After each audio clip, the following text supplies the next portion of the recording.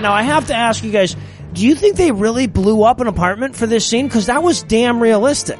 That was pretty fucking realistic. I think they bought... That's not even an on-brand version of After Effects. This is like before Michael went back to Yugoslavia to work in the salt mines. He was like, here, as a parting gift, it is called After Effects. It has explosion, dinosaur, and black and white.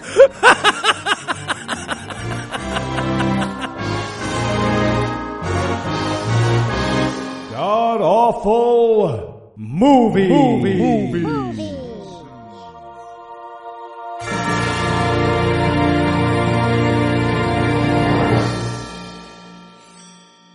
Welcome back to the Gamcast, where each week we sample another selection from Christian cinema because we chose the wrong grail. I'm your host, No Illusions, and sitting 989 miles to my right is my good friend Heath Enright. Heath, welcome back.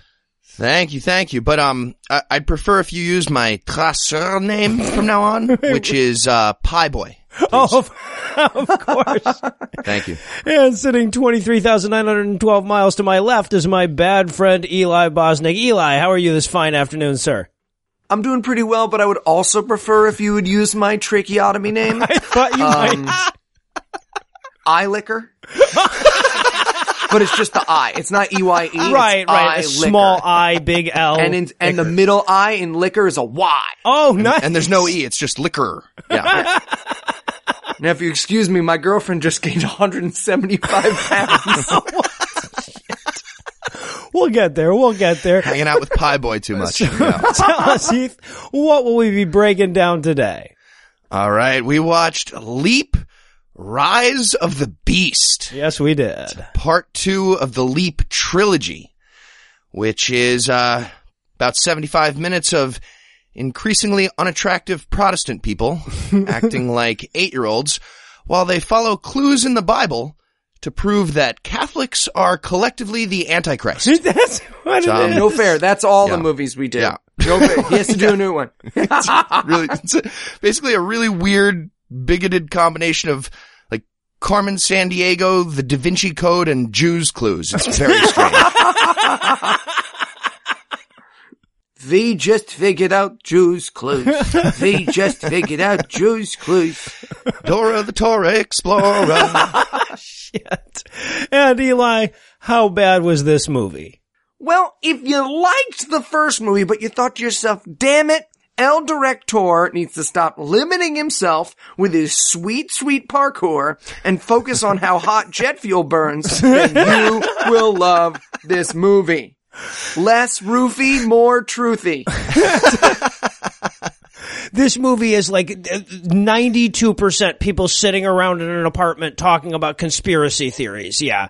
Mm-hmm. Unbelievable. All right. So in the interest of trying for a compliment sandwich here, I thought we'd start this week off by naming a few ways that this film was clearly superior to the prequel. And I'd like to start off with 7 minutes shorter. Big upsell. Indeed. Big, yeah. Anybody else got anything? Is it just going to be dead silence from this point? Well, Tina's dead. Oh, Tina's well, dead. Tina's dead. Yeah. We got more fat people running in this one. Oh, we got fight scenes in this movie. Oh, yes. We got some pretty sweet fight scenes. Oh, amazing. And Canon DSLR motherfuckers. How about that? Damn right. That was shot almost as nicely as people who own an iPhone. Yeah, almost. And so, okay, so how about the reverse side of the coin? Any ways that it was worse than the prequel? Tina's dead. I think, yeah. It's true. I missed her. Can I go with sound effects? Like, the first movie's sound effects were bad. The second movie's sound effects, this movie's sound effects were fucking sarcastic. like, whoop-ha, whoop-ha. Brian, come on, can you try fuck you? I was doing it ironically. And also they were drowning out everything else in the movie. It was unbelievable. The miking on this was crazy. I was going to say that somehow, and I would not have believed you if you had told me beforehand, but somehow the parkour was even less impressive in this movie. Yeah. There's a lot more running and a lot less jumping. Yeah. None of it's parkour still, but there is definitely a lot more. They've obviously had like a post-production meeting after the first movie, and they were like, guys, this wall jump stuff was fun, but like, it's time to settle into the real parkour, which is people sprinting as fast as their 20-pound overweight bodies can take them. That's the real parkour. And of course, is there anything that you guys want to nominate this one for being the best at being the worst at? I'm gonna go with worst switch of a character. Oh, I mean, we're gonna get to it. Cause it literally is the greatest thing that's ever happened. It's amazing. And I know I tend to say that, but if you had told me this had happened, I would have been like, come on now, don't be sarcastic. Don't be mean. Yeah. It is so baffling what happens in this movie that I literally had to call Anna, cause I've been high, weed's legal where I am, so I've just been high every minute except for this one. And so I've basically had to call Anna and be like, movie, lady, same lady. Honestly, I had pretty much the same nomination for, best worst, forgetting which actress played which character in the first one. Yeah. It was fucking insane. The movie is already so insane at that point, and then they throw this more insane twist on you at the very end. So yeah, we'll get to it. So obviously we're anxious to get it over with, so we're gonna pause for a quick break, and when we come back, we'll jump right into all the anticlimactic running away that is Leap, Rise of the Beast. Rest in peace, Tina. Considering the fact that El Director, the mirror masturbator chiefly responsible for this failed coat hanger abortion child of a movie, knew that we were reviewing Leap last week, many of our fans encouraged us to reach out to him for an interview. And while we have absolutely no interest in having someone on our show who shows that the people in his movie are villains by letting women preach, or who thinks that gay people cause swine flu, we didn't want to leave you, the listener, disappointed, so we plugged the Leap and Leap 2 into our human interaction simulator, and we've created a perfect clone of him here in studio. El Director, welcome to the show. Thanks for having me, bros.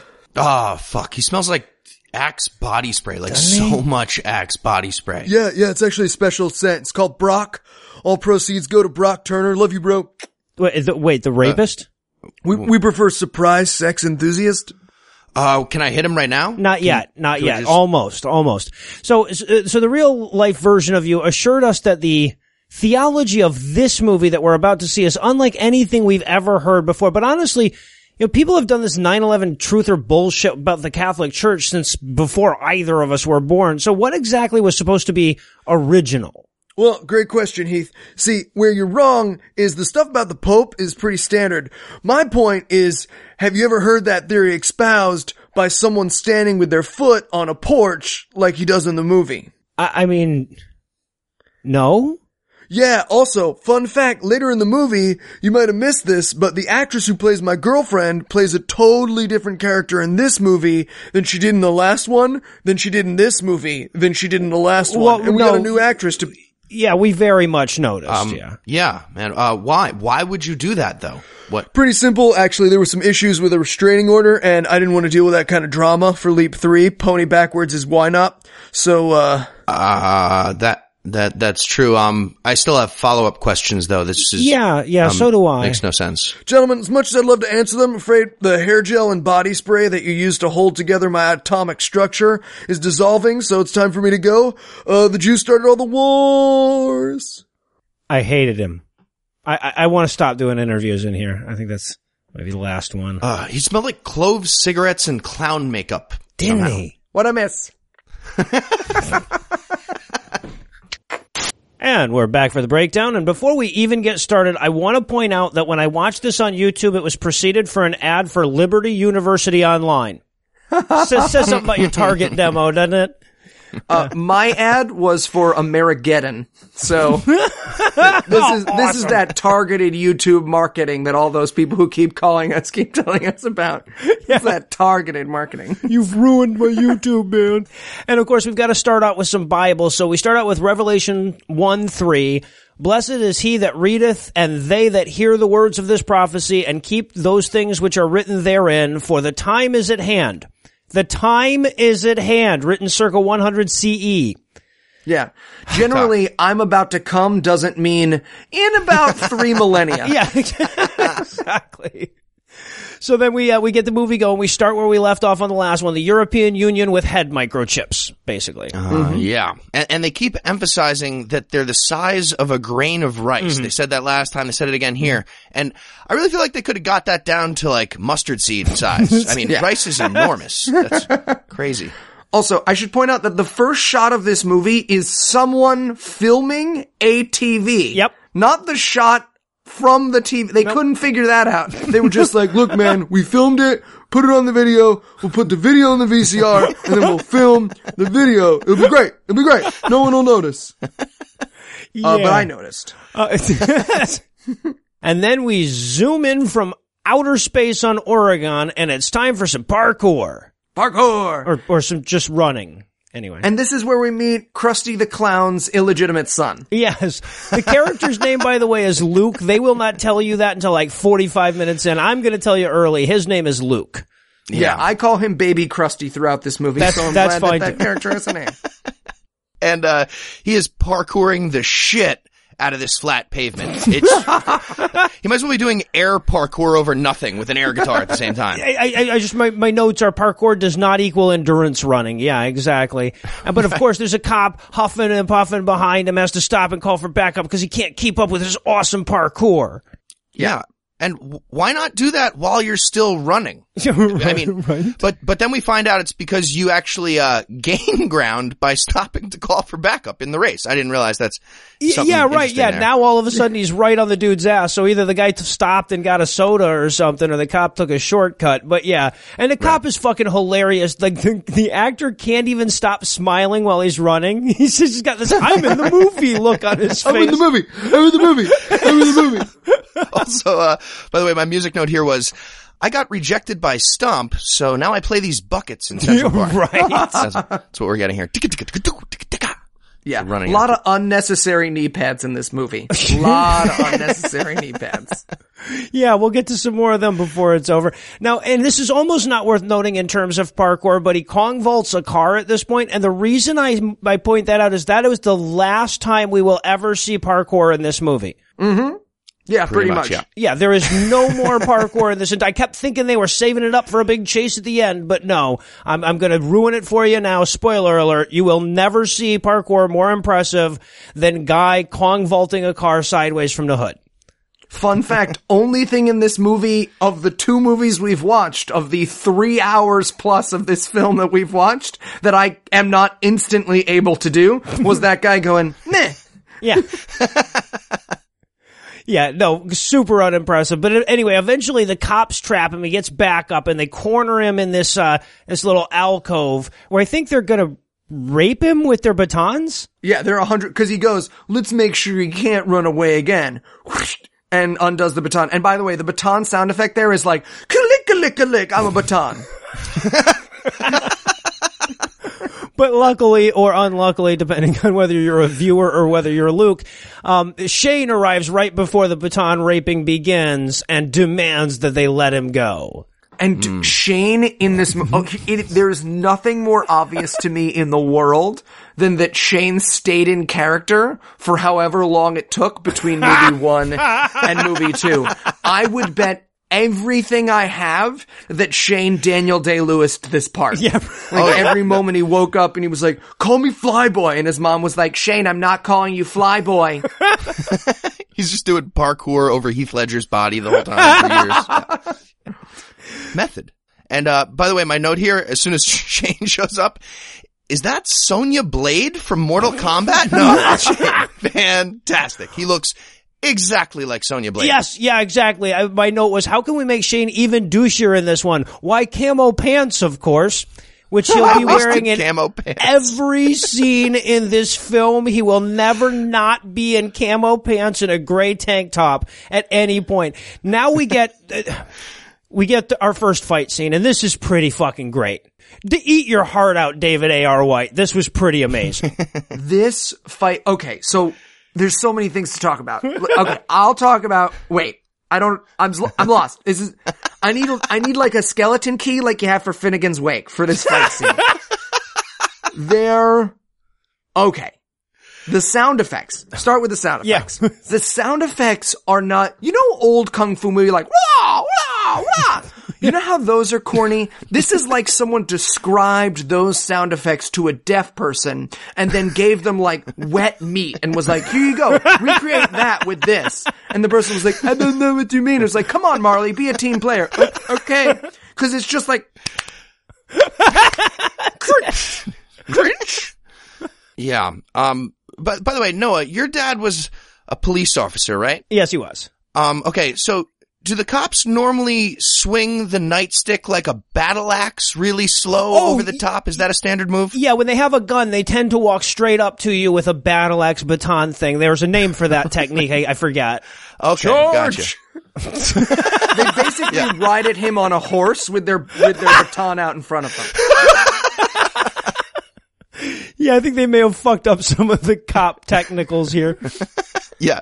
I'm pretty sure the stage combat was brought to you by Eli Bosnick's slow motion middle school LARPing club or something very similar. It was all the fight scenes in this were like right before that, they were going like, okay, and then I'll go like this. I'll go like this. No, you go like that. Yeah, you can tell whatever was 80 yards out of this scene was slower, guys. Slower. We don't want anyone getting hurt. Oh shit. And this is not the best fight scene. A little tease for you. There's a better fight scene in this movie. Alright, so he defeats the cops, and of course he has to check and make sure that they're okay, because he's Christian. And then we discover that the reason they were chasing Luke is because he's parkour Jean Valjean, and he's stolen some fucking Cliff Bars or something. Yeah, they were after him for stealing power bars. Two power bars. Yeah, exactly. So he's like, yeah, man, you're making us look bad. And he's like, I can take care of myself. And Shane's response is, if you can take care of yourself, try keeping up with me. And then he climbs over a fence in a way that honestly, if there were a burrito on the other side of this fence, I could climb up it more quickly. He's just like, well, a fat dude could have walked around the other side and taken the stairs by then. Yeah, exactly. He's like, try keeping up with me. And he's like, do you want a head start? Do you want to just say go when you're ready for me? Usually someone does something impressive after they say that. They don't struggle up a fence, poop a little, which I could see, by the way, even though you're wearing camo pants, fall down on the other side, weep silently to themselves, say a prayer, get up, and then limp away. Man, these are my only pants for the whole movie. Fuck. That's why I wear camo. No one can tell I shot myself. Dude, we can smell it. Can you, though? Yes. Your audience can't. And then we cut to 2 years earlier, and where I wrote in my notes, hopefully something interesting was going on back then. But no, we've cut here just to establish that 2 years ago, Shane was doing pull-ups. That is all we're really going to learn with this 2 years ago flashback. Yeah, 2 years ago, Shane was getting ready to Cape Fear someone, very clearly. Love and hate on his knuckles. And he has a helmet of slicked back hair gel going on in the shot. It looks like he's going to kill someone for having a better business card, honestly, by jumping over them somehow. You're right, exactly. Then he gets a call from Michael. From the first movie, yeah. Yeah, saying to turn on the TV. So he turns on the TV, and I was so excited for Noah to watch this part of the movie, because when he turns on the TV, the sound in their own movie clips. And bad. Yeah. It's like, and today bad. in the Yeah, exactly. It's like Brian's making his own movie at this point. You do something about that clip and fuck me. Executively produced by Go Fuck Yourself. My notes here are just, okay, fuck you, Chris. You're doing this on purpose now. And then we get him on the phone, and I guess he's supposed to be talking to Sierra. Mm-hmm. You know, first we get I think the director forgot about us length blackout, but then we get him talking to Sierra on the phone, and this is where we have to establish that he's quit the preaching life. And also, they seem desperately trying to write Sierra and Michael out of the script here, too. Because Michael got killed, we're supposed Apparently. to learn. Yeah, he's going like, after what happened to Tina and Michael, I'll never do it again, Sierra. It's like, what happened to Michael? He got shot by Border Patrol. They sent him back to Slovakia or whatever, yeah. Work visa says only one crazy Christian movie. You making second movie? Yeah, but we're not paying people for this one. Okay. Can I work in salt mine instead? Sounds more pleasant. Would like to not repel with strong 4. Tragic repelling accident in Chilean coal mine. Yeah, so I love it. We could spend the rest of this time just, hypothesizing on what happened to Michael. It'd be way better than this movie. There's your hashtag for this week. Hashtag what happened to Michael? Yeah, right. But anyway, President Yugov is the world president, and he's the Antichrist, and then there was no religion, so there was even less morals, and things went from bad to worse, and him and his friends went into hiding, and they're off the grid. That's the voiceover that we get.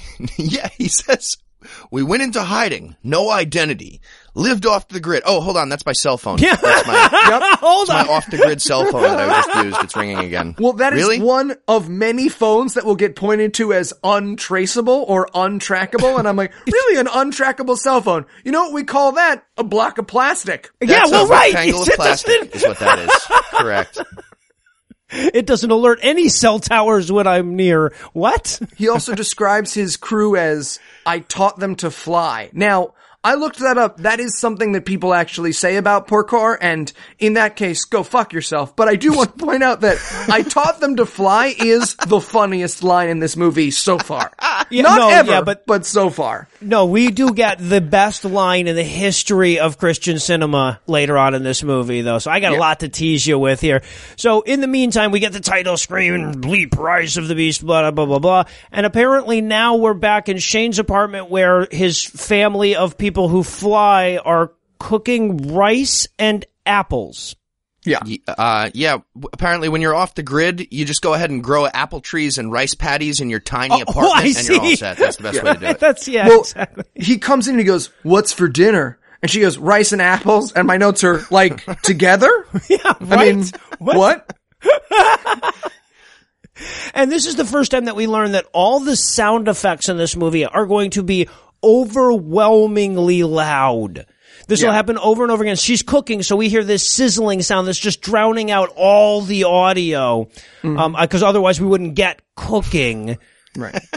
But this is where we meet the crew. Now, good luck figuring out these people's names. I had to go to the credits to do it, but this is the crew here. I'm just going to give you the names up front. Again, a service we provide.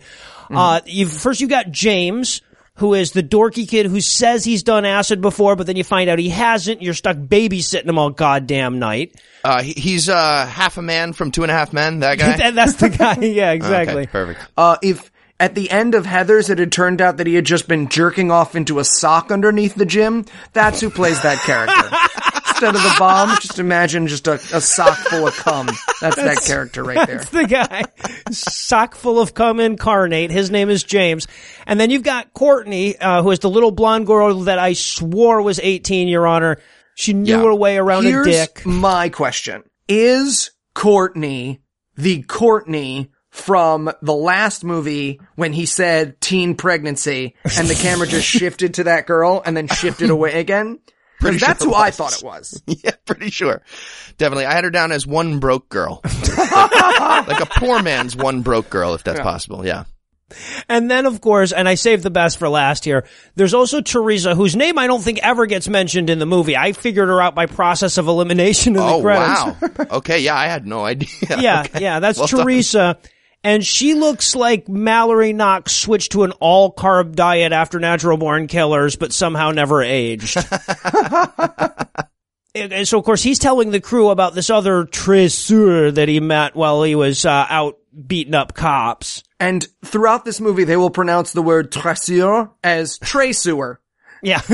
Ran into another tray sewer, not one of the usual tray sewer. Yes.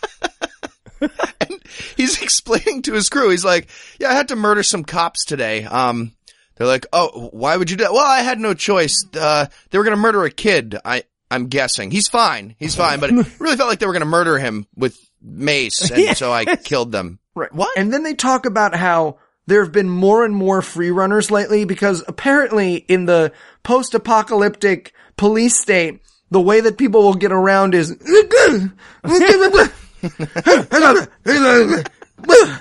now that the government watches everything, we need to jump from wall to wall. Yeah, exactly. I guess that's the key. Now, and honestly, I didn't think there could ever be anything better in the background of this apartment than the size on the wall, which are still there, by the way.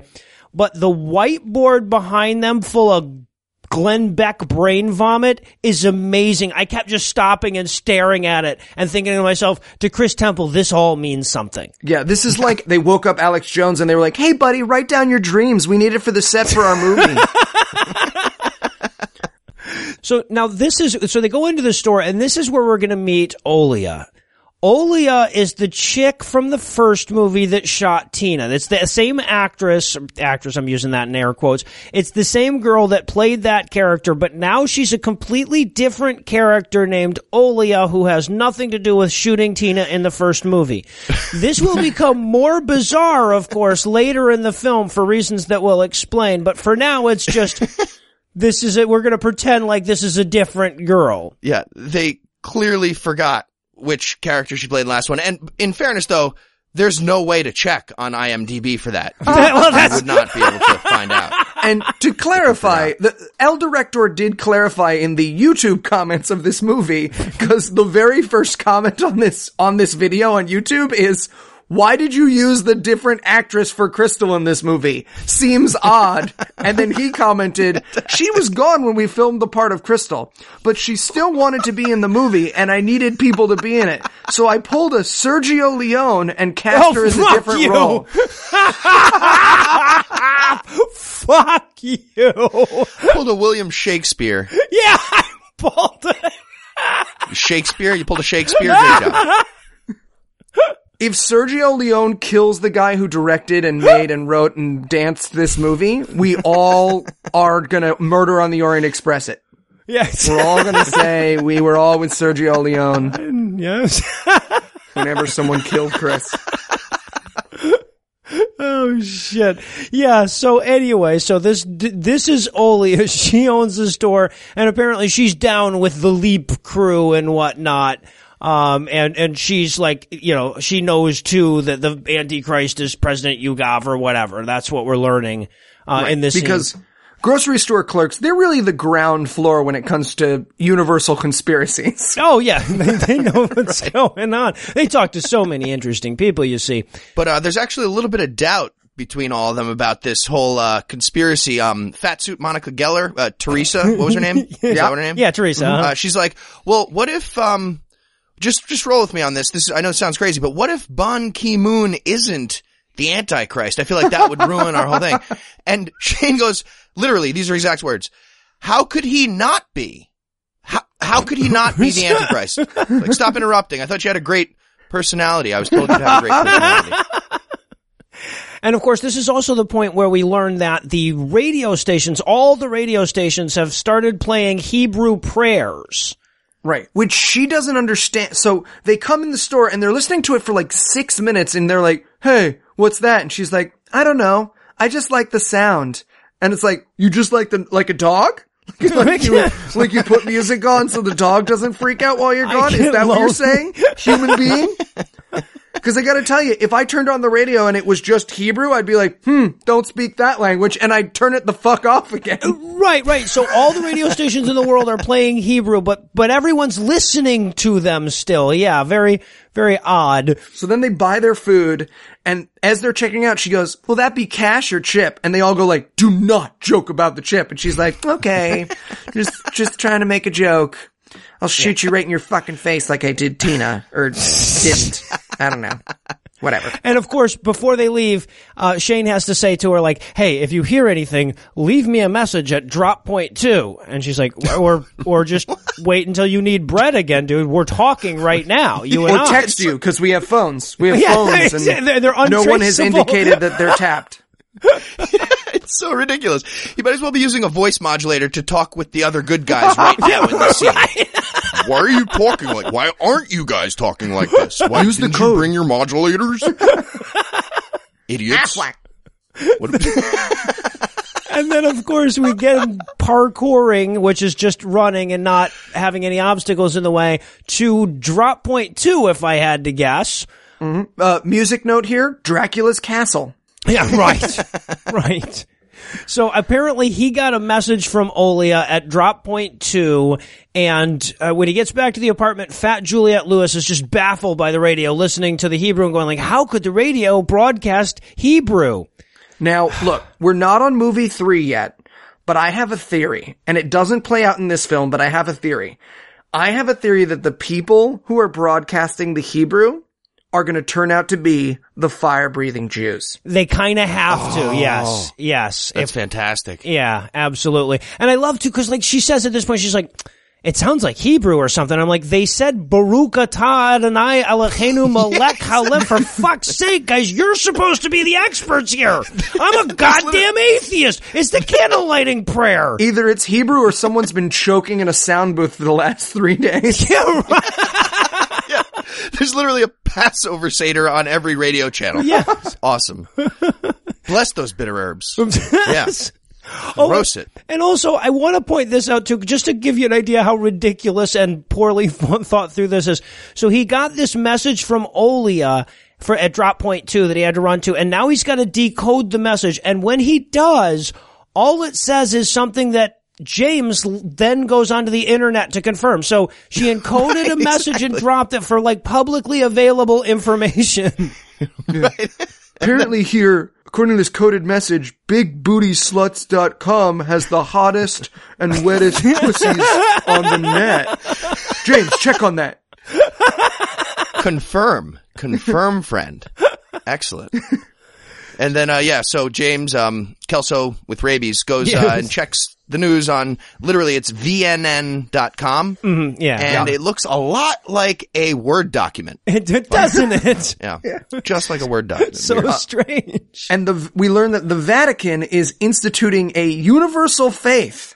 Yeah. Mm-hmm. That the Bible is out, and this is an actual line. Many people messaged me and tweeted at me to make sure that I included this. An actual I bet line. I know which line it is. To describe how terrible this universal faith is, quote, they're even allowing gays and women to preach to the congregations, said the good guys in this movie about the bad guys.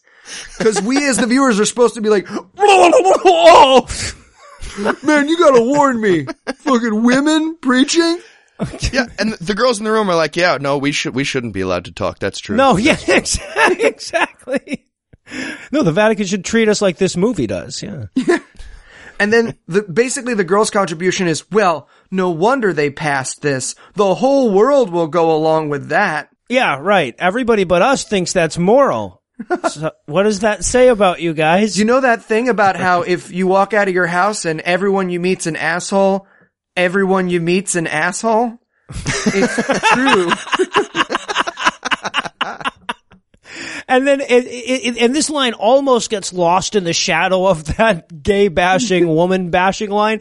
But they also go like, why would the Vatican toss out the Bible? To which Shane says, maybe they never used it to begin with. Bum, bum, bum.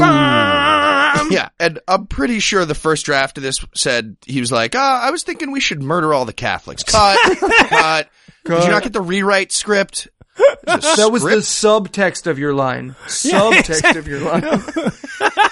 No, you ask me your motivation, not your line. So here's my question. If he thinks the Catholics haven't been using the Bible, what does he think they've been using? Like a fucking old car mechanic manual, just like fucking how to repair your Sony 2530 VCR/DVD player? Sodium press record to set the time. And then we get to knock out the Bible reading montage square on Christian movie bingo nice and early. Because apparently now Shane is learning for the first time, apparently, that the Antichrist has a hype man. Exactly. Right. And my music note is that Molly kicking in for you guys yet? My music note was Tom Clancy's Splinter Cell. I had, tell the rave DJ to vamp. Oh, that's what he always does. Perfect. Just keep doing that. Great. He's only got the one mode. So this is where they established that the beast isn't actually the Antichrist. The Antichrist is one guy. The beast is a country. And the Vatican is also a country. Therefore, and look, here's the thing. There is no goddamn question that the book of Revelation is talking about Rome as the beast. When it talks about the 7 crowns, the 7 hills, etc., etc., it's very clearly talking about Rome. So this is correct. It's not talking about a future event, though. That's the problem. It's talking about the Rome at the time. Yes, yeah, exactly. It's just a revolution book. Today it'd be like, hey, Fuck those guys. Fuck whoever lives next door. Am Fuck I right? The French. I'm not saying the French. I'm saying people who eat bread and cheese and don't know how to defend themselves during terrorist attacks. That's all I'm saying. Too soon? Wow. We're mad about other stuff now. I'm allowed to make that joke. That's the rule. When we're mad about a new thing, I get to make jokes about the thing from the last thing. Exactly. Right. No, I'm with you. Luckily, most of our audience uses that rule too. And then we also learn in this, and this is so fucking awesome. This is so crazy. Guy handed you a pamphlet and you read it because you had nothing else to do. We learned that one of the 900 or so titles that the Pope uses, this is his words, adds up to 666 if you add it up in Roman numerals. What the fuck does add it up in Roman numerals even mean? Yeah, and what is the name? Vicarius Filii Dei? Something right? like that, yeah. Okay, well, a bunch of those letters aren't even Roman numerals, Yeah, so right, you can't just that's- add them up, even if that did sort of make sense. And the ones that are Roman numerals add up to 661. So fuck this movie. I love They don't that even you get. checked. I Come think on. it's because the F is a 5. The F is a 5, just F for 5 in not Latin. Great. That's it. Because it would be. That's correct. If the F is a 5, then you got it right. I solved the puzzle. And I want to point out, we should take a moment. This is super fun and crazy, but remember, when people wrote El Director, which is what this person chose to call themselves not as an afterlife punishment, and we're like, hey man, your movie's terrible, you should take your own life and the life of everyone who is in this movie, he was like, hey, super psyched that atheists are watching my movie. You should check out the next one. The theology is pretty mind-blowing, something you've probably never heard before. And since the Catholic Church had power, there's been a crazy guy going, they're the devil. They're the devil. Right. Now, to be fair, anyone who owns more than 3 mules throughout history, someone has pointed at it and gone, that guy's probably the devil. Yeah, that right. guy over there. Yeah, exactly. But yes, exactly. It's Catholic bashing. It's the oldest American religious tradition. Right? And then we get a bunch of Seventh-day Adventism crazy bullshit about how Saturday is the actual Sabbath. And yes, of course it is, or whatever. And so that means the Vatican is a whore. Apparently. Well, he goes, haven't you heard about the mother of harlots? And again, the camera pans over to Courtney. It does. And pans back It again. does. I don't think he did it on purpose, but there is an inside joke that every time someone mentions anything hoary throughout both of these movies, it flashes over to Courtney and you know the director was like, Courtney! And then just flash back again. Courtney and him almost kissed right before the filming of the first movie, and he just hasn't been able to get over it ever since. That's, I'm sure. So meanwhile, okay, so we've still got this radio broadcast. People are still listening to random Hebrew being shouted at them on the radio because, it's so awesome. And now we get this moment where it suddenly turns to English, right? And we get that at the apartment and we get it at the store. So Shane's at the store with Olia and all the other guys are still at the apartment and they all hear it suddenly turn to English and they act like this is some transcendent magical moment. Now, we know, because we've watched a bunch of these, that those are the fire-breathing Jews. They speak in Hebrew, but you can still understand them no matter what language or whatever. We know that that's what happens, but if everybody suddenly heard it switch to English, they just assume that the radio broadcast switched to English, right? Yeah. Yeah, we're all magical babblefish all of a sudden at the same time. Or he started talking in English on the radio. Yeah, It was right, one of these two right. things. That's exactly what I wrote. I wrote, who put a babblefish in my ear, guys? Come on, cut it out. Also, by the way, really quick, the English radio voice is very clearly Bryce Blankenagel. I was gonna ask him about It's pronounced Blake Brackenhackles. Blankenagel. Brandon Thanacek. Slim Black. that. Bryce Broken Ankle. Broken Ankle. That works pretty good for this movie, too. And this is also where an advertisement to support their ministry pops up on the YouTube video. It's amazing. So good. It's liminal advertising. It's great. Good job, guys. Super And literally, liminal. I wrote here, I just donated $20 to the FFRF for spite. And I did. So meanwhile, in a building, we meet the bad guys. Okay, so this is very clearly like the unrented space that they could film in until the 15th. Yeah. They walk in and there's just two like guys in suits going, "This is perfect. We should set up the surveillance equipment here." My dad got fired, but like technically he doesn't have to leave his office until the end of the month. You're Do right. you want to shoot in there? There's a bunch of like old bottles and stuff in there. And that's part of the reason why I got fired, but like, we can use it. It'll look really businessy though. There's a window behind it and everything. Also, I'm going to save everyone a ton of confusion. One of these characters is named Who the Fuck Knows, but the other character's last name is Agent Kidd. He is Agent Kidd, which means that the first character who's like in charge, and he looks like Bill Gates' slightly thinner Nazi younger son. The character's in charge keeps turning to him and going, "Listen to me, kid. Do what I say, kid." But they're of the same age and they're both in their 40s. So I spent the entire first half of this movie going, why is he calling that man who is his age kid? Right. Why? Right, but much later we realized that actually is his name. Now, the one character who you didn't name, the guy who's not named Kid, that's Mr. West, and he's been put in charge of all operations, and they're trying to figure out who is sending that fire-breathing Jew cast. And they're trying to hack into the mainframe to find out who it is that, like, is making the messages, and the actors and extras that they have who are trying to do the hacking in this scene could not have less of an idea how computers work. They're touching their screens for half of it. They're touching around the computer and they're just wiping their face back and forth across the keyboard. It has little to nothing to do with how computers work. One guy's got solitaire up and he's like, "If I can get all the kings to the top, I think I'll have hacked the Cuba carbon dating evolution." So, yeah. Why are there still monkeys? So then we go back for some more talking about Revelation in the apartment bullshit, where we learn that everybody but the Seventh-day Adventists are going to hell. We have some bird sounds in the background drowning out the dialogue, and my music note is, Dracula is gonna fuck that chick. I hope we see some boob. Also, by the way, this is a small thing.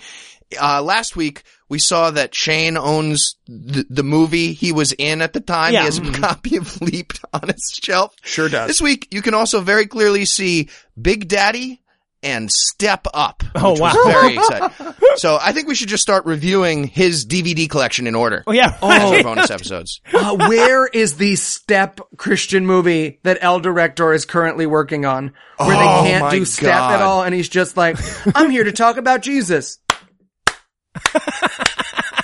I will Dude, you're just donate clapping your- $4,000 and double his budget if he makes that. Yeah, I hear you can make a feature film for under $2,000. Yeah, as it turns out. Helps when you don't pay the actors. Also, I have in my notes at this point, 22 minutes, someone has jumped over a car, singular. That is all the parkour in this movie so far.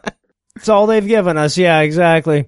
So now we're going to go to Olio's store to talk about the plot some more. I guess she's going to shut down the store now that chip is the only way that people can buy stuff. And I got to say, there is so much room hiss in this because I was pausing to take notes and shit. When I turned it back on, I thought it was a drum roll.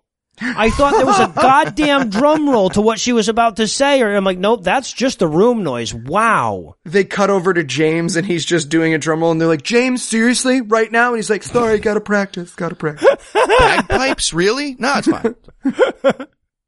And this is also where Olia says about her parents, they were tooken a year ago. They were tooken a year. Okay, thank you. They were tooken a year ago. Tooken. J.R.R. Tooken. Someone watched that. Someone watched that in this movie. Look, there's a lot of stuff you can say about this movie, and I do, and I will, and I have. But anybody, no matter how bad their mythology, knows that tooken isn't a fucking word. Which means that everyone was standing around when she said that and they're like, "You guys want to reshoot that?" No. We've only got these sweet, sweet DSLRs for another 2 hours. I don't have another zip disc to put it on. There you go. So her parents were tooken years ago, so it's her turn to do with what she will. And this is where they have the idea that they should run around parkour preaching again like they did in the first movie, but only if she can tape it and upload it to the web. Something like in me was so nonplussed by the fact that this guy refers to it in his script as tape it and upload it to the web. And this is where we learn that her phone can't be traced, and that's why she's going to be able to tape it and upload it to the web. Right. Put it on the internet box. And meanwhile, so we go back to the bad guys, and they've figured out what the radio broadcasts are, too. They figured out that it's scripture, and so they play him the translated message, and apparently for some reason they've translated it into the voice of Stephen Hawking on helium. Yeah. And when that comes up, he goes, "Someone get me the Vatican." The Vatican, sir. Someone immediately hands him a phone. It's like a Leslie Nielsen bit. Like where It's like an airplane bit, yeah. Yeah, exactly. It's like might airplane. as well immediately hand him the entire building of the Vatican. The Vatican, what is it? Well, it's the place in Rome inside that's kind of a country and also a beast, Antichrist, and don't call me Shirley. Yeah. And then, of course, someone hacks into their network to upload a video to the web of Shane yelling at a very small crowd of people. Yeah. Right, yeah. Shane apparently hacked into the Motel 6 Wi-Fi where the evil CIA works to show them the video he could just put on the internet. What is happening? Who the fuck knows? And the crowd here, it's like he just started to yell at a mildly populated farmer's market. Like, if you asked me if these people were aware they were in a movie that was being shot, my first, second, and third answers would be no. Yeah, right, exactly. But of course, someone from the crowd yells, "Who is this beast of which you speak?" And they yell, "Vatican City!" And then they have to run away. No parkour, just four out-of-shape people running away from the camera. Well, they run away because, here comes David Smalley. Yeah. Okay, let's be real. If you watch this movie, it is David Smalley. I almost messaged David Smalley on Facebook and I was like, "Hey man, like, I don't want to be this guy, but were you in the movie?" Yeah. He's a little tall for Smalley, but no, he looked exactly like him. He was wearing a hat that says Secret Agent and a big shirt. Secret Agent. Book it. And then, it's amazing. We get to watch Fat Suit Courtney Cox run away. It's beautiful. Just body parts flying in all directions. She looks like a Ouija board planchette with her different, like, fat areas doing vector addition, and it adds up to where she's going. It's so lovely. Yeah, she looks like someone brought the sentence "unused curves" membership to life. In a very good way. So then they get home and they're all like excited after some good people yelling. And then James has to run check the internet to see how their video's doing. And they're like, "This has received literally hundreds of views." And I'm like, oh my god, El Director couldn't stand the fact that no one has given a shit about any of the movies he's made. So what he had to have be a viral video was how many people watched The First Leap. Like, that's what this director did. He was like, how many downloads does Leap have? 20? 30,000? Well then, I guess that's what going viral is. Am I right, me? High five. You earned a treat. Finance part 3 on Google AdSense. Perfect. Yeah, right. And then another uncomfortably long blackout later, and the bad guys have found the phone that was used to upload the video. That untraceable phone, well, they traced it. Right. And so, like, and I guess this is like middle of the night or whatever. We're supposed to get like Mr. West showing up, and there's this ridiculously hilarious typey type in the background. Oh my god! My note here is stop typing like a court stenographer. What is being accomplished there? There's never a time when words per minute determines whether you can quote hack something. That's right. What?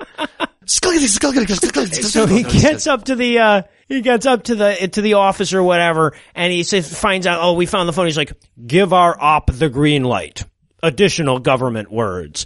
Then we cut to our discount Jason Bourne asset, also a busser at Ruby Tuesdays, if I'm not mistaken. This guy looks like you poured Monster energy drink into a witch's cauldron.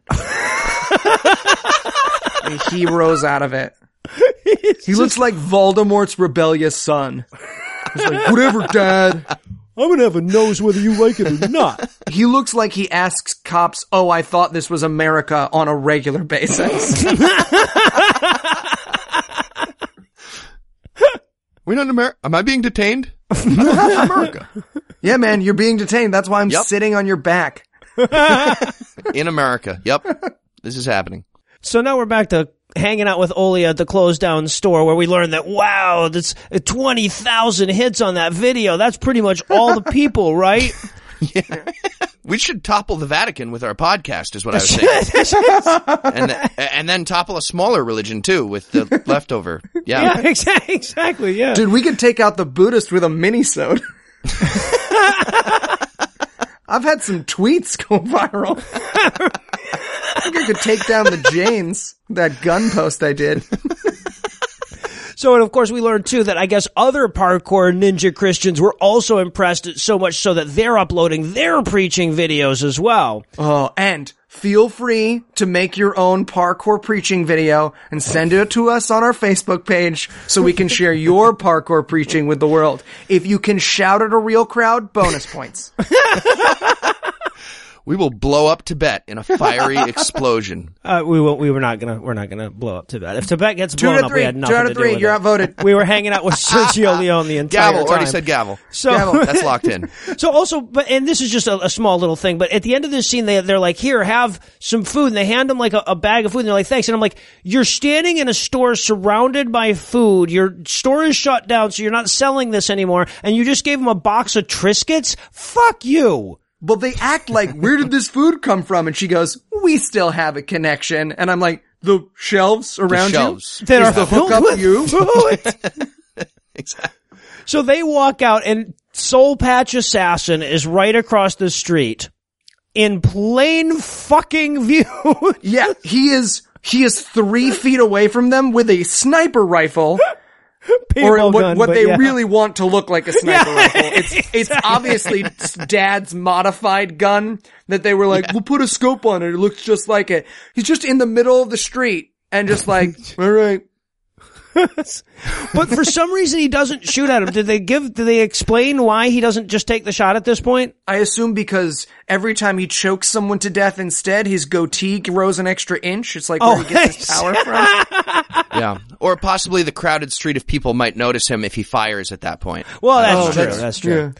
So instead, he lets them go, and then he goes into the store to ask Olia if she can help them find these people on his phone. And she's like, I don't know. And he's like, they just left the store. He's like, well, then why the fuck would you ask me where to find them, dude? Honestly. Well, he's trying to see if sense. she's on their side. Oh, I see. I gotcha. Yeah. I gotcha. And then he single-handed chokes her to death. Yeah. Yes. While he's doing that, she texts, and she doesn't just call him, she texts Shane the word help. Yeah, exactly. Siri, text Shane help. Next frame help. I fucking hate Siri, you're the worst. I'm getting an Android with Cortana. God damn it. So he gets the text. They're walking away. He gets the text. And of course, just so this movie can be good and sexist, he's like, girls, go home. The men folks have to take care of business It's or whatever. man fighting time. Yeah, right. But they're too late. They get back to the store and he has choked Olia to death right before they walk in. Single-handedly. Like one hand. Like Gary Busey strangling someone in Lethal Weapon 1. Yeah, exactly. Like the Bloody Nine. Yeah.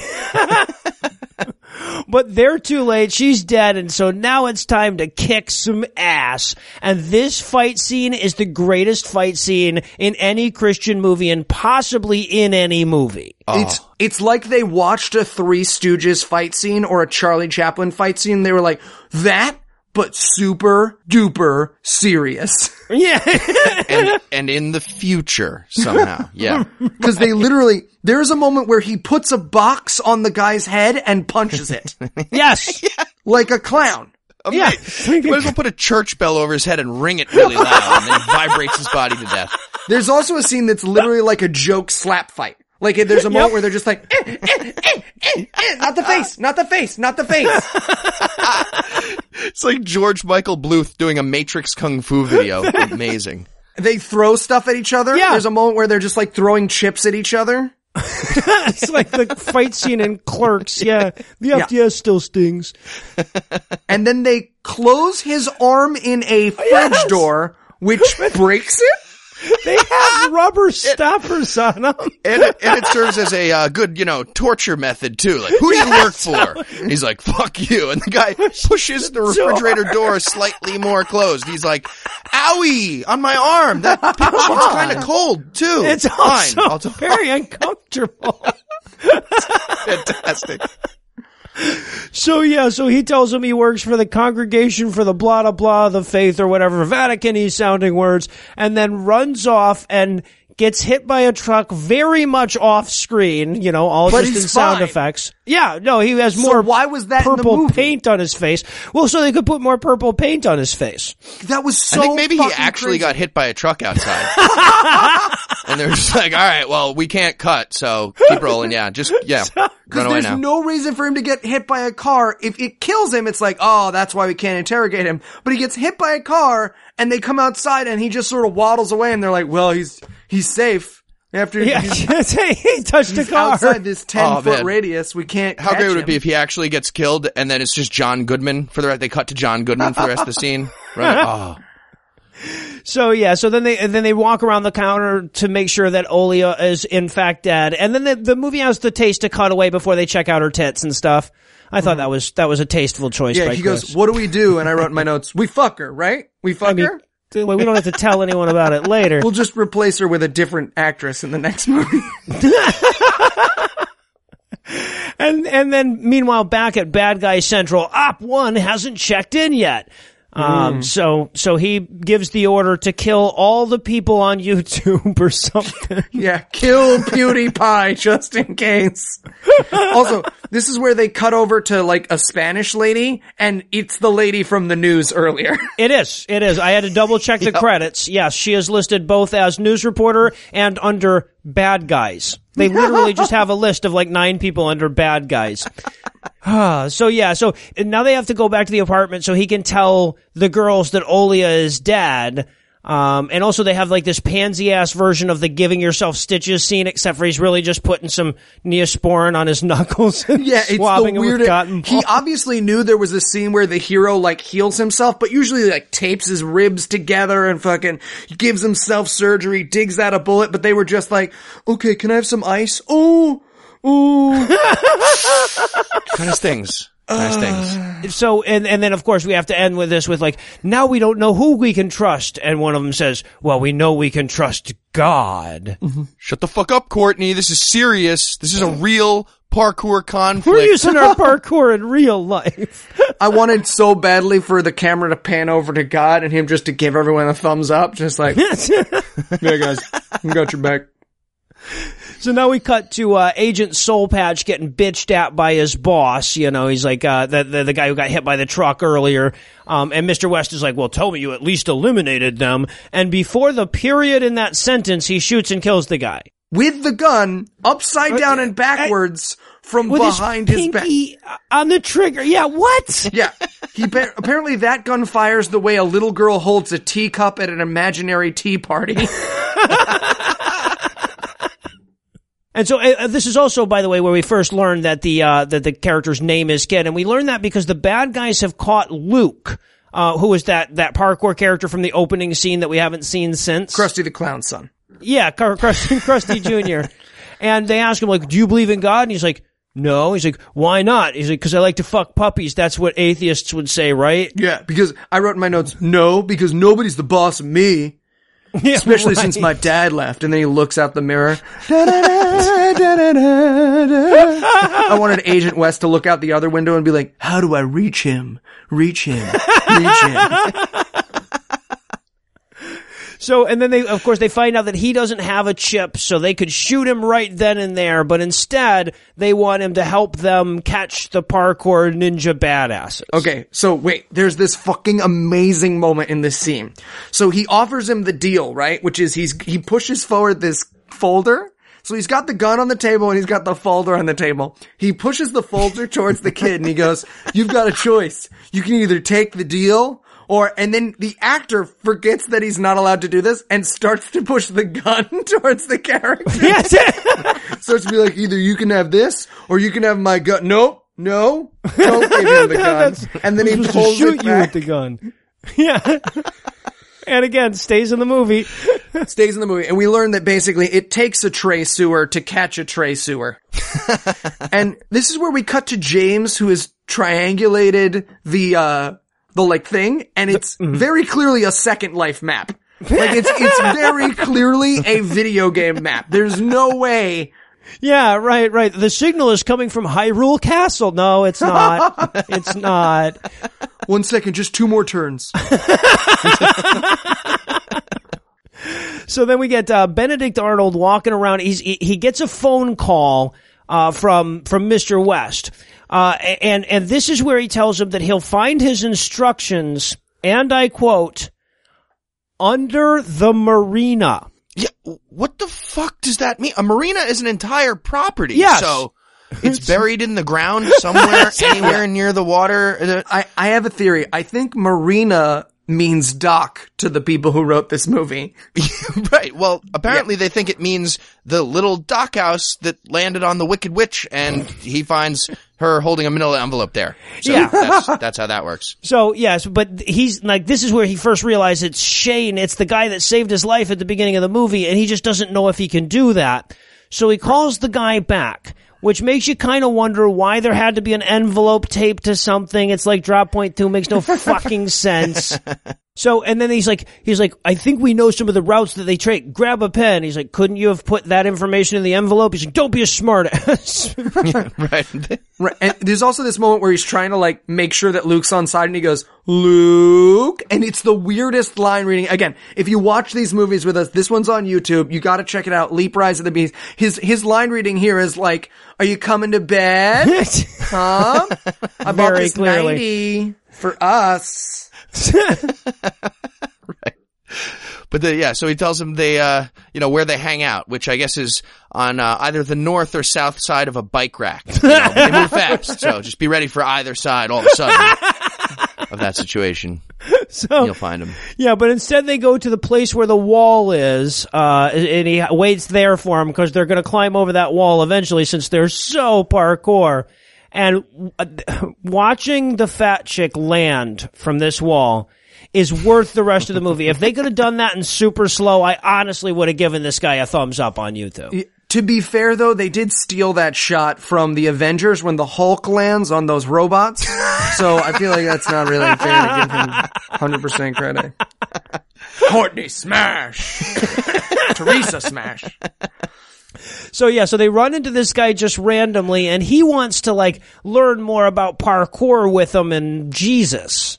And Jesus. And Parkour Jesus. and Jesus. Yeah, well, of course. Right. But they're not sure, so they're like, he might also be a government spy. Let's have a sidebar, but we'll be standing right next to him. Yeah, right next to him. Can you hear us? No. Cool. Okay. He doesn't hear us. Courtney's teen Sidebar. pregnancy sense is tingling about him. She's like, I don't know.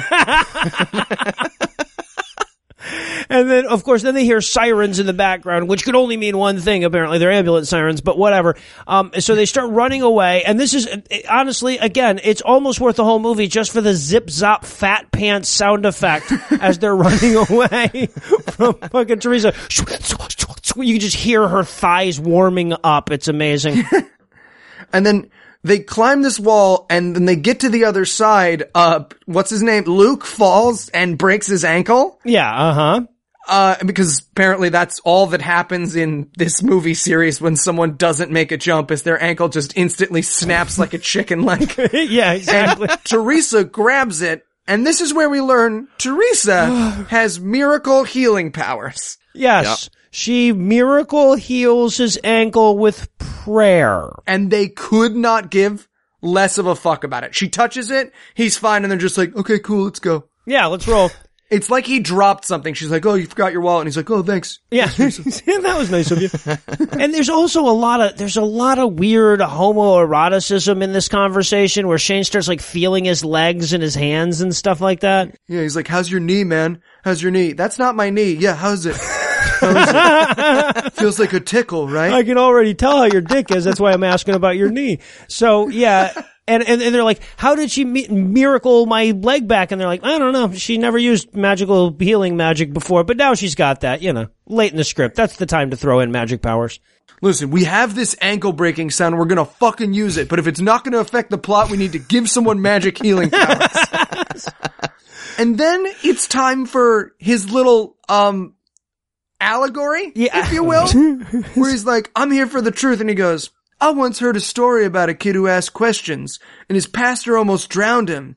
And then the pastor was like, the moment you want truth as badly as air, you get the truth. Yes. A lovely little story about waterboarding a kid into Christianity. You can't handle the truth. Did I order the code red? You're damn right. Sorry, wrong movie. Right. Better movie. Apparently the truth is what Muslim people tell us at Gitmo. That's always exactly. But the message here is of his little story, as bad as it is, since it includes like partially drowning a child, the message behind it is almost as bad. It's, we can show you the truth, but only if you've decided to believe it's true in advance. Yeah. That's the message. And then, of course, we have to cut back to bad guy room where they're monitoring Luke, and listening to him tell his ridiculous theories. And one of the guys goes, are we recording this? And the other guy's like, oh, yeah, shit. We're going to want to make fun of this at the Christmas party, aren't we? Fuck. Let me get on that. To be fair, Heath had been their agent before then, and he had forgotten to turn on the record, so they... No, he had to record on. It was just yeah. So, and this is another one of those instances where, like, guy says insane fucking thing, and instead of responding with, are you fucking insane? The guy will say something like, well, no, wait a minute. Doesn't the Temple of Solomon have to be rebuilt before it can be the rapture? Doesn't your face need to get rebuilt? Moving on. And then we get my favorite line of the movie. That's the greatest line ever. He's talking about the Antichrist being the Vatican, and he's like, well, isn't the Antichrist supposed to be a guy? And he's like, no, by temple they mean like Jesus and the church and people and stuff. And then he has one other clarifying question about the Antichrist. Which is... And we all have it exactly. We just wrote it down. Verbatim. None of us have commentary. It's just we wrote it down.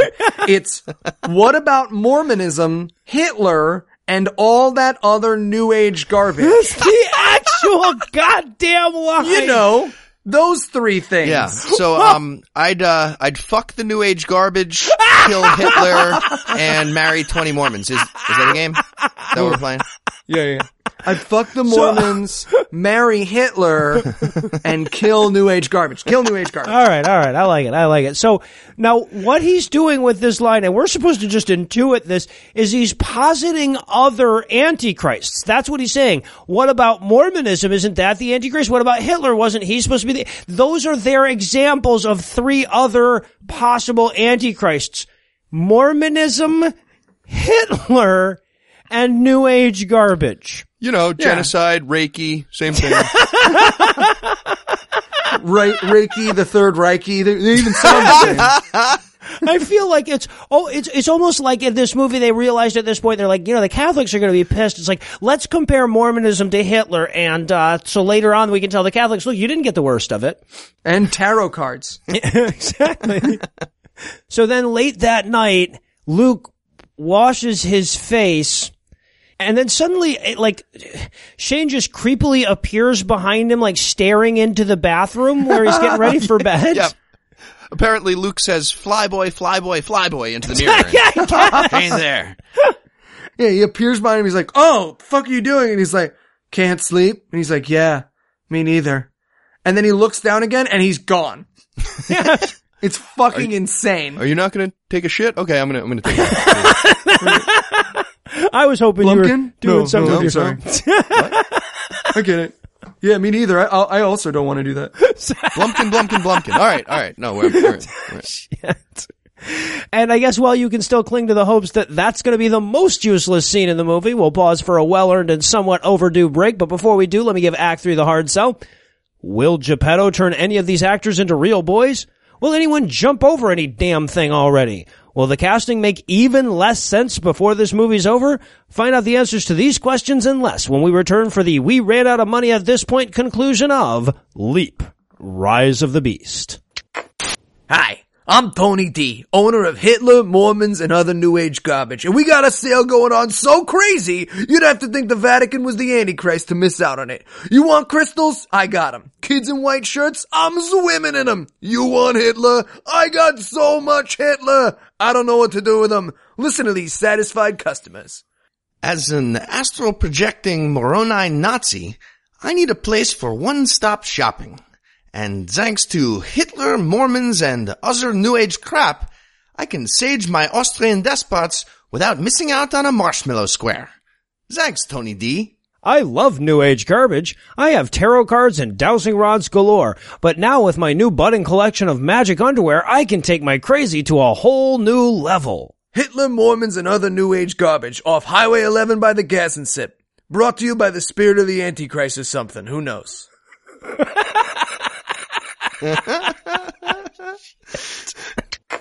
I'm sorry, Pastor. This is all just a little hard to believe. I mean, can you prove to me that these things are true? Oh, yeah, sure.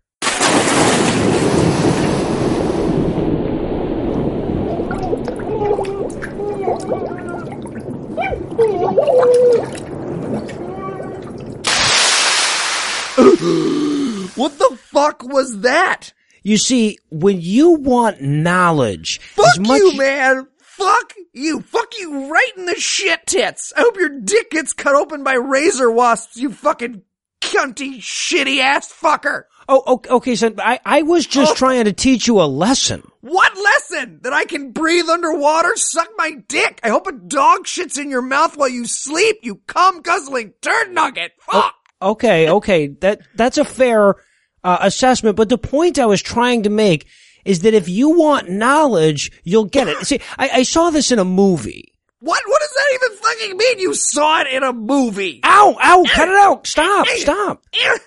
If you want knowledge, I'll get it. If I wanted knowledge, I asked you, and that's why I asked you, you asshole. If I wanted to know how it felt to drown, I would have asked for that. Fuck you. Fuck your movie. Okay, geez, sorry. Hope a bee flies in your pee hole. And somehow none of us thought better of it during the break, so we're back for more, and we're going to start off back in the apartment talking about the fucking plot. And just to give you an idea how bad it gets, all right, they're sitting around talking to this guy Luke from the beginning about the shit that's already happened in the movie. Yeah. And this is where he says to him, you're either in or you're out. And I wrote the Eli Bosnick story. I mean, mostly out. Mostly out. Let's be real. I'm all tip.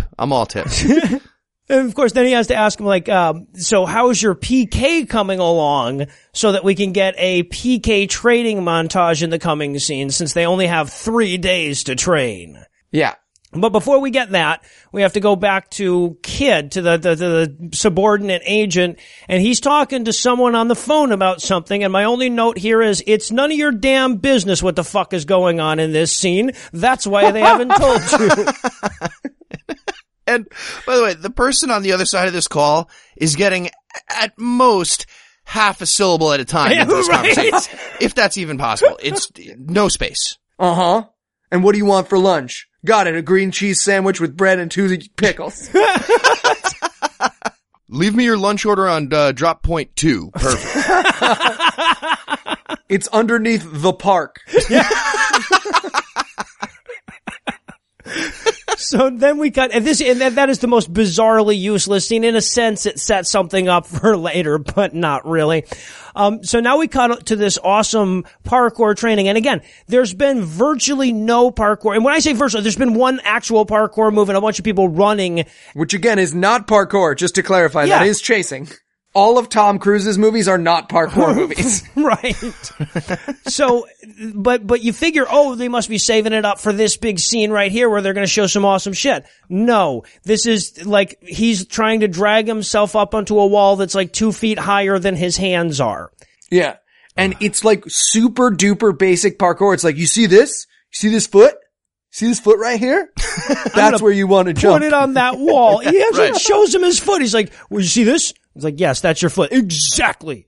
Yeah. Apparently you want to hit that sweet spot. So he's like, yeah, hit the sweet spot and step up to the streets. I love that movie. Yeah, me too. Oh my God. We should The make a rain Christian dance? step up. So good. You really, really should make a Christian step up, Chris. That could be leap 3. Yeah, exactly. They're at least as good at step as they are at parkour. So then, of course, Luke finally, now that he knows to use his foot to push, pulls himself clumsily up this wall, and Shane's like, there, you've got it. And I'm like, not really, though. That's like the you've got it when you're just sick of telling someone something. Right, and this is where we get the montage, and the montage is, sliding and running. Yep.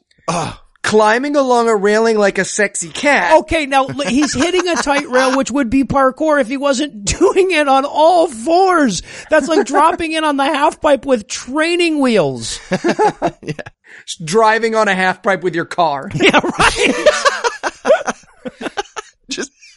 Just driving into a ditch. Yeah. And by the way, there's absolutely no reason to baseball slide at any time. If somebody's chasing you, just keep running. Unless the bad guy's about to tag you with a baseball, right. And you're running towards them, which would also make no sense. You would not do that. Anyway, small thing. What if James Bond is teaching you got to slide underneath him? Well, there's always that. Now, just overrun the bag. It's first base. And then push-ups. The end of the montage is push-ups. No, the end of the montage is even worse than that. It's, first of all, it's an easier variation of push-ups, but also... Yeah, I could actually do some of these push-ups, not push-ups that they're doing. Right. But after that, at the very end, we see them... Shane literally slides down a banister on his ass. Like, they put that in the parkour training montage, him sliding down a banister on his ass. Yeah, he might as well be going down a toboggan on his parents' stairway in his house where he grew up. Right! Exactly. I wanted the girl from the first Mormon movie who also slides down the banister to just come down after him and be like, yep, still not married. Whee! But of course, all this time, Luke is still getting orders from the bad guys. So he has to call Wes to tell him that their next event is Friday at Riverfront Park. And he basically goes, do they trust you? And he's like, yeah, they do. And he goes, your deeds won't go unnoticed. You'll be taken care of, if you know what I mean. Yeah. I'm gonna murder you. Not if you know what I mean. Just regular. Regular taken care of. To which he responds, so again, this is a character who they will murder him or he can work for them. And his response is, the price has gone up. I want 30,000. Yeah, 30,000 from you guys for you guys to not kill me. He's negotiating that price. I want 30,000 not killed. Yeah, exactly. But we also see, so he's having lunch. He's having some chips and some brats or something. Well, his lunch is the saddest short story you can possibly imagine. His lunch is burned hot dogs and chips out of a bag. Yeah. And I'm sure that's what Chris eats every night. So he's just like, no, that's food, right? That's how people eat food. Like, I mean, I assume, it's not Thanksgiving, but I wanted to give him like a really nice meal. Right? To show that Luke's eating really well. Clearly from Hospice Meals on Wheels or something like that. They don't know my grandma died 3 weeks ago, so I've just been cleaning up. Cleaning up. And then we learn that there's a old-timey Looney Tunes bomb inside the fridge.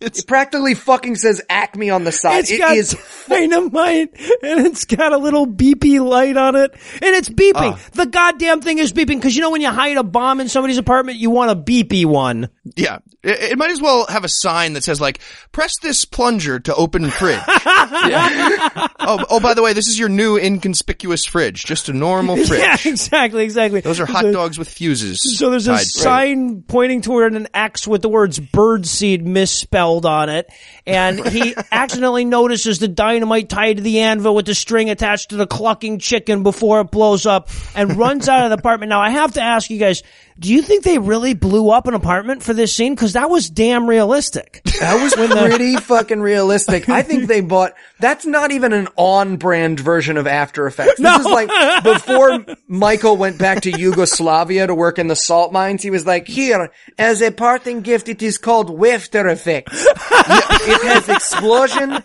dinosaur, and black and white. Also makes character from last movie gain 845 pounds. We'll get there. Look like Ukrainian mecha shark blows up. Same graphic. Hey, have you seen Grenik Tuk Charakatuk? Oh, is huge action movie in Kurdistan right now. You need to check it out. 'Tis pretty sweet. Anyways, this is the CD-ROM on which we kept all the special effects. I want you to have it now. It is the goddamn worst shit you've ever seen. So yeah, so his apartment blows up. The building is unharmed somehow. Yeah. But there's a giant explosion coming out of the stairwell, and he jumps on the ground. He calls him. He's like, "Hey, why'd you guys try to blow me up?" And they're like, and Mr. West actually goes like, "Oh shit, my bad. It's Dave. He's new." Oh yeah, it looks like we got the files wrong. And he's like, okay, we're cool, but like, be more careful. Yeah. Be more careful.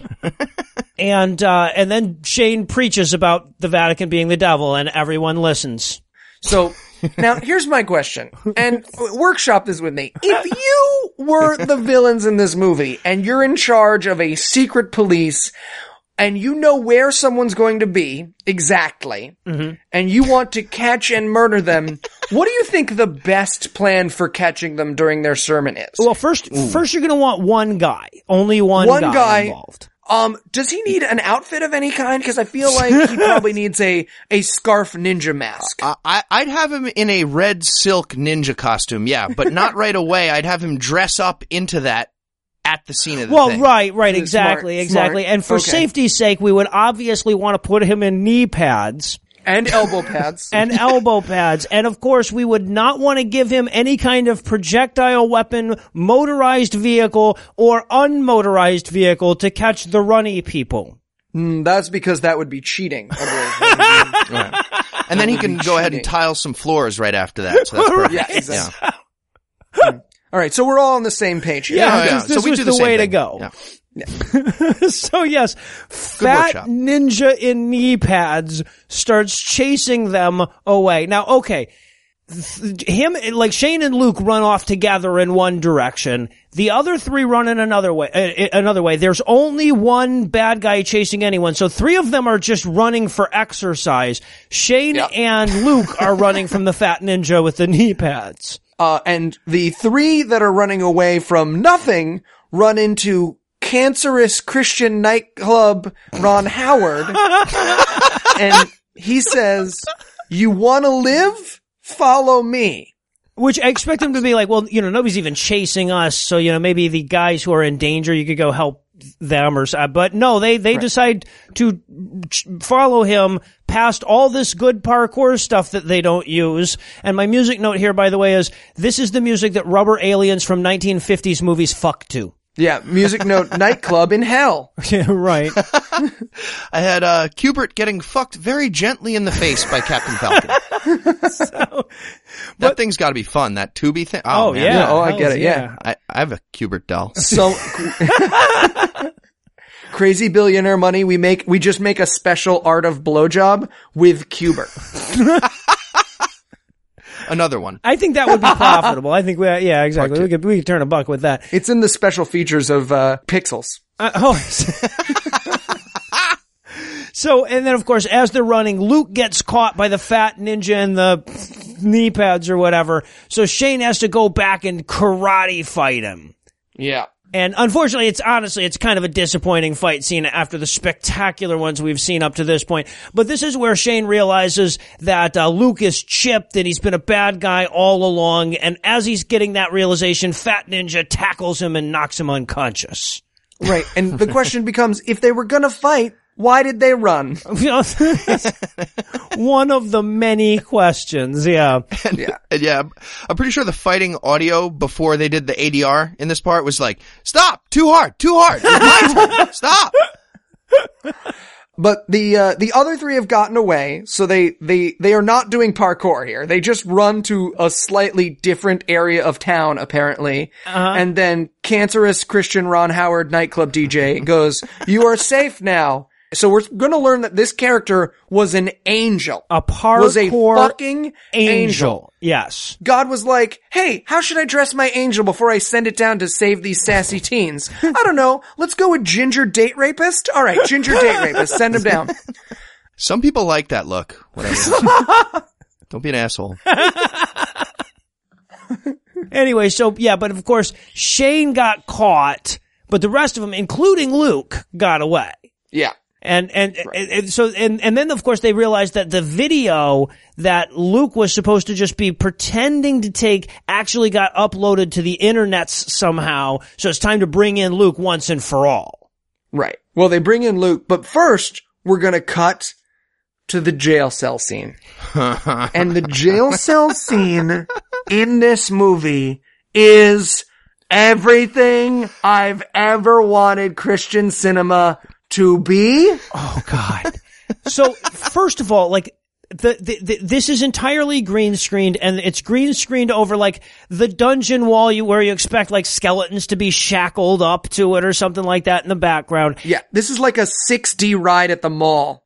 Yeah, right. Exactly. And that is the least bizarrely stupid thing about this scene is the green screening. Yeah.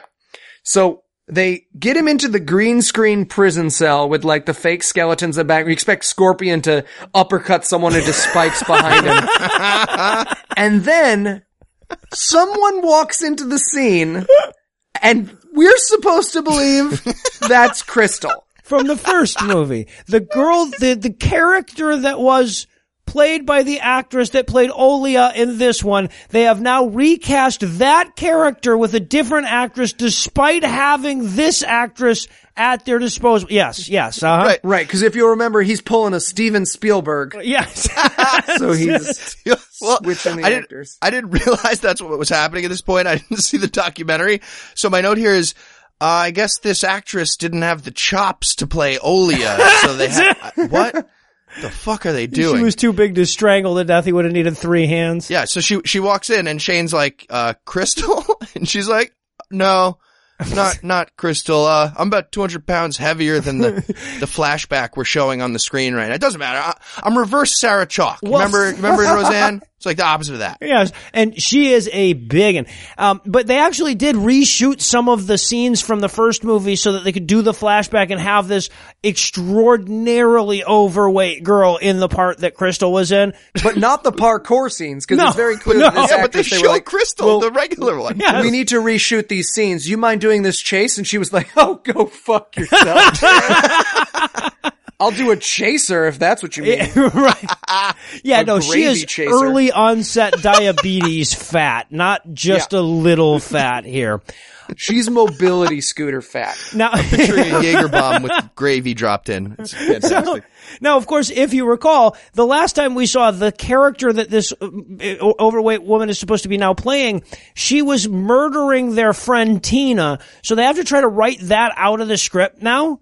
Yeah. Oh, yeah, no, that wasn't me. That was my partner that shot Tina. It's like, well, even if it was, and it wasn't, because we, like, saw it, but... We watched the movie. We are one of the 4 humans that watched this fucking movie.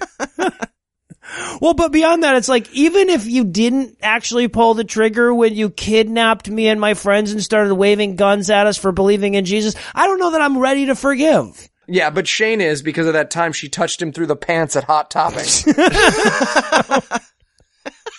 It's fucking insane. Yeah, it really is. I don't think we could possibly do justice to just how bizarre and weird this turn of events is. So she basically goes, you gotta believe me, Shane. And he's like, I believe you. Instantly. Yeah. Mm-hmm. But that's fine.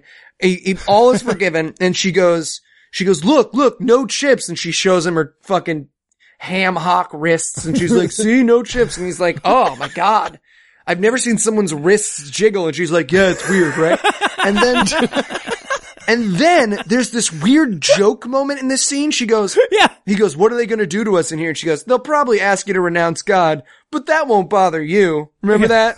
Remember when I held a gun to your head, asked you to renounce God? Too soon? I'm a funny murderer. Oh, funny. But seriously, Mobby, for reals. This is a real moment where you ever run into your crazy ex and she tries to bring up the good times and you're like, yeah, I remember you tried to stab me that night. She's like, yeah, but like that party was fun. Yeah, remember the strip Monopoly? That was awesome. It was a really good dip. So, and now the door to their prison cell magically opens. And they run off. And just to give you an idea, because he's like, do you still trace? And she's like, I can keep up. And to give you an idea, this chick is so fat that the little hallway they have to go through, she has to go through it sideways. She can't go one leg in front of the other in the hallway that they're in. And I want to point out a couple of things before people message us with the like, hey, you know, I usually like it when you make Down syndrome jokes, but these fat jokes were too far. I want to just throw something out there, okay? It's not that she's fat, it's that they replaced the thinnest actress in the series with the fattest actress in the series. If they had put me in a wig in this movie, we'd all be like, that's weird.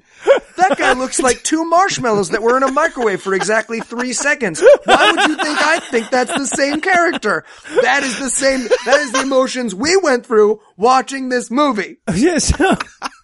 And Leap 3, no wonder Leap 3 hasn't gotten made yet. They're probably still waiting for this actress to vault over a railing somewhere. It's like, okay, take 7,962. Go ahead, give it a shot. Oh, she burst through it again, guys. We need a new railing.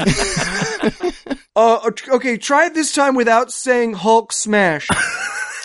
Just use your one good foot. I know you lost the other foot to diabetes, but use your left foot to jump. I feel like the sweet spot will be on your left foot because you don't have a right foot. You're so brave. Shit.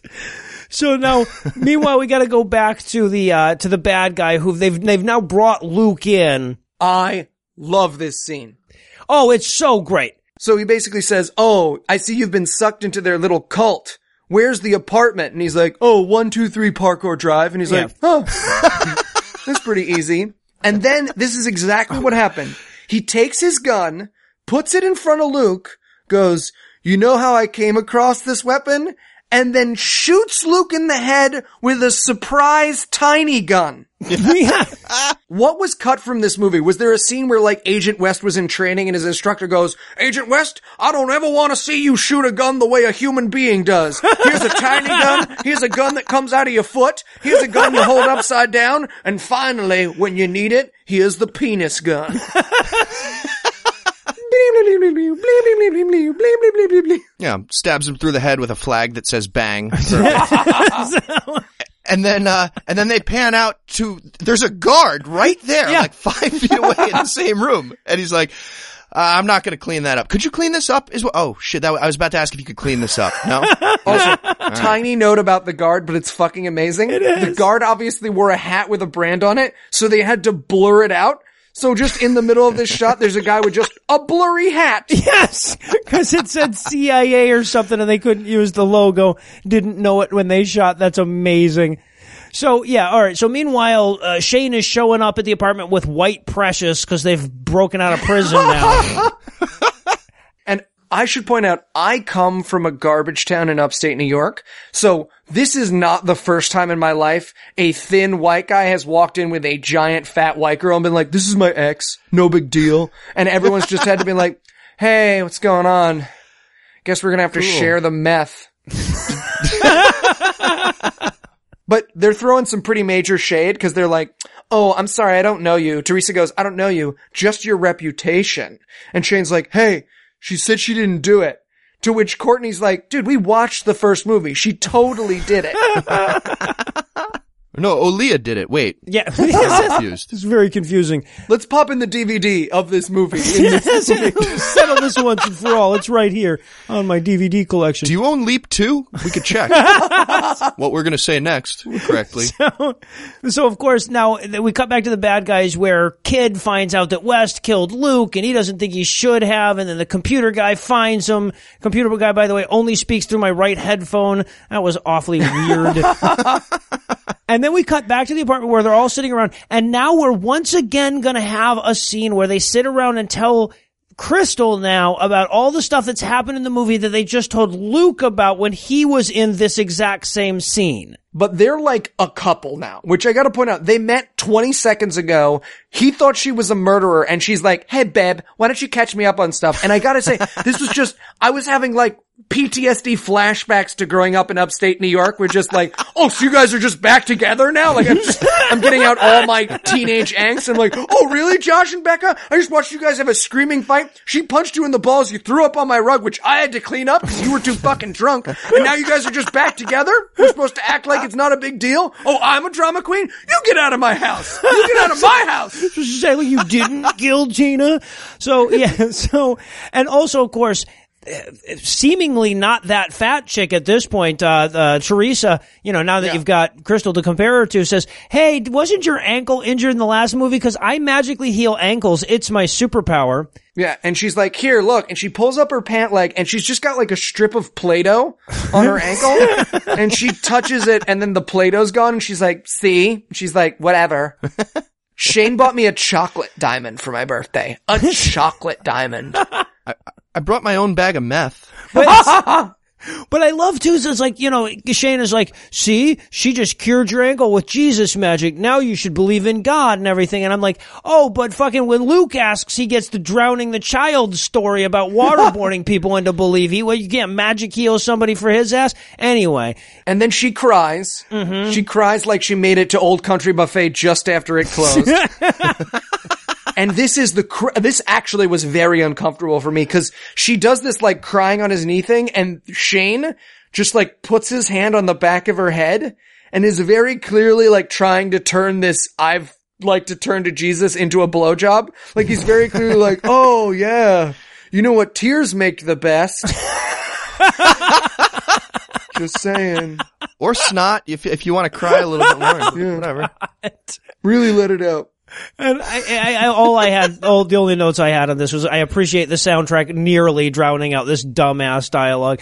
So she turns Christian, and then suddenly Courtney has a magical vision of armed men breaking into their apartment.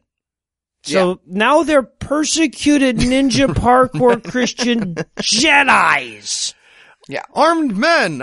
I saw some dailies and armed men bust in here next scene. Let's go. I'm super excited to find out what Crystal, quote unquote's power is going to be. Yeah, right. She'd be able to like smell stuff like Bugs Bunny or something like that. Yeah. So they all run away, but not in like a cool, stylish parkour-y way or anything. They just run away all fat and stupid.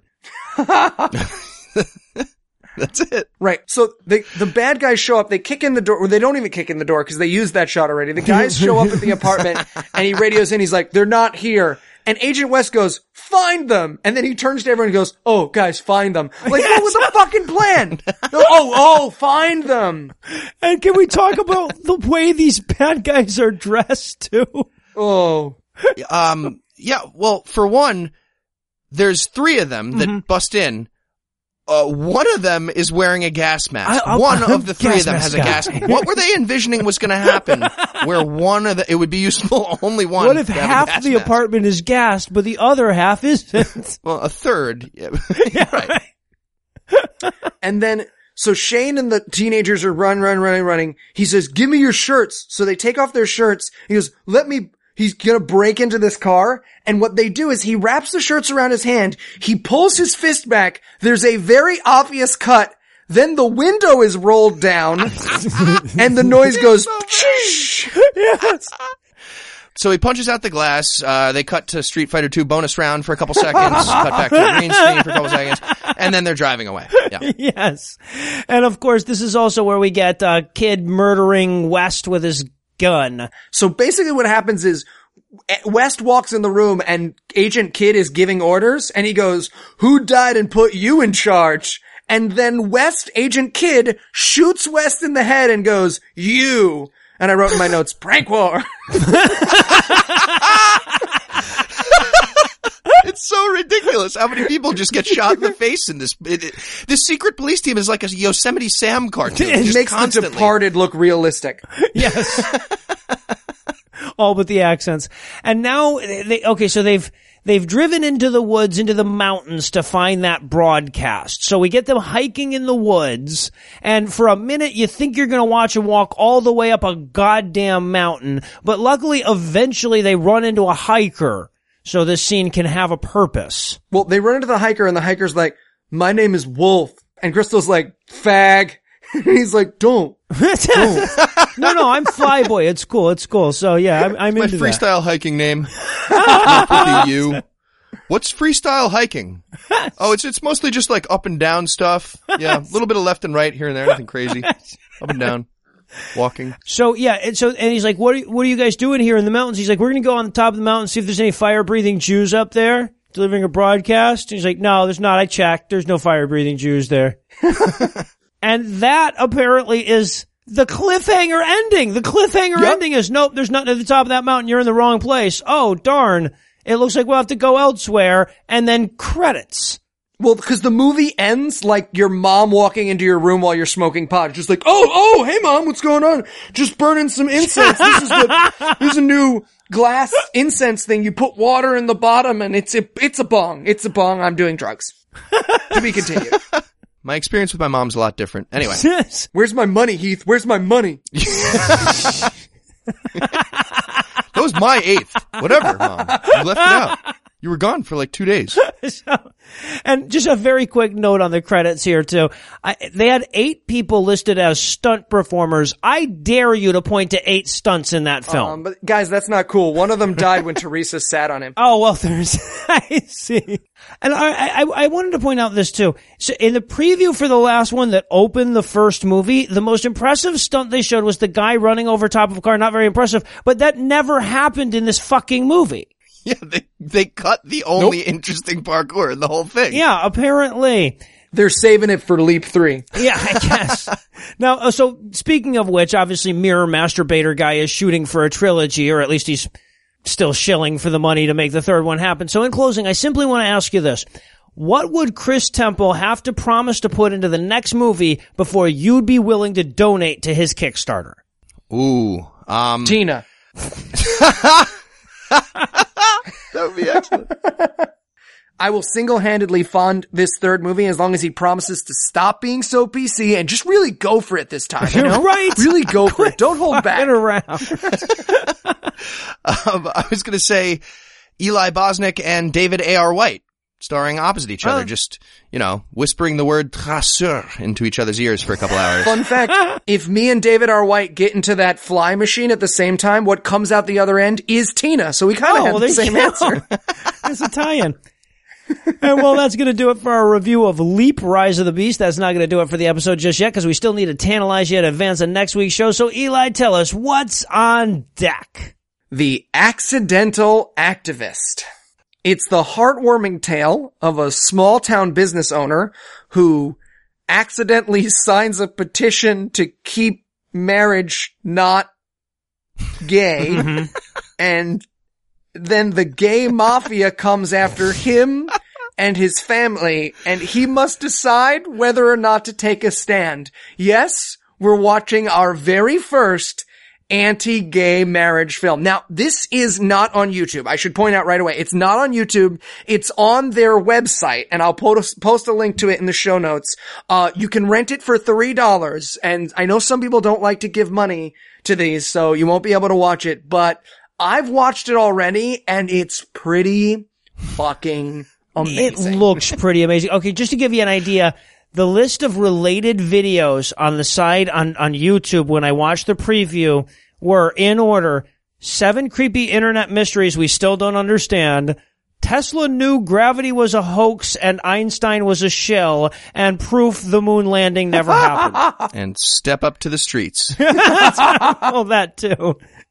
So with that to look forward to, we'll bring episode 47 to a merciful close. Once again, a huge thanks to all the Patreon donors that help make the show go. If you'd like to count yourself among their ranks, you can make a per episode donation at patreon.com/godawful and thereby earn early access to every episode. You can also help us a ton by leaving us a 5-star review on iTunes and by sharing the show on all your various social media platforms. And if you enjoyed this show, be sure to check out our sibling shows, The Scathing Atheist and The Skeptocrat, available on iTunes, Stitcher, and wherever else podcasts live. If you have questions, comments, or cinematic suggestions, you can email godawfulmovies@gmail.com. All the music used in this episode was written and performed by Ryan Slotnick of Evil Giraffes on Mars and was used with permission. If you like what you hear more by following the links on the show notes for this episode. Thanks again for giving us a chunk of your life this week. For Heath Enright and Eli Bosnick, I'm Noah Illusions, promising to work hard to earn another chunk next week. Until then, we'll leave you with the Breakfast Club close. Carton of cigarettes. Brown. The director returned that Canon DSLR camera to his buddy Steve because he needed it to tape a Pee Wee soccer game. Crystal continued to triple in weight every 2 years until she had consumed the earth. Noah said Evil Giraffes on Mars, all sarcastic and mean-like, and we wondered what Ryan Slotnick did. Somebody emailed me and said they can never understand what I'm saying there, so I wanted to make sure. Tina's still dead. That's the important thing.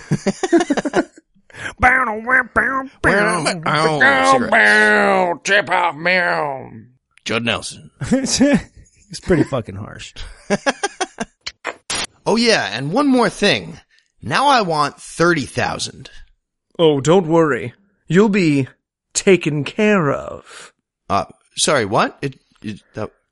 You'll be taken care of. Yeah, it sounded weird. It sounded like you're gonna kill me the way you said it. No.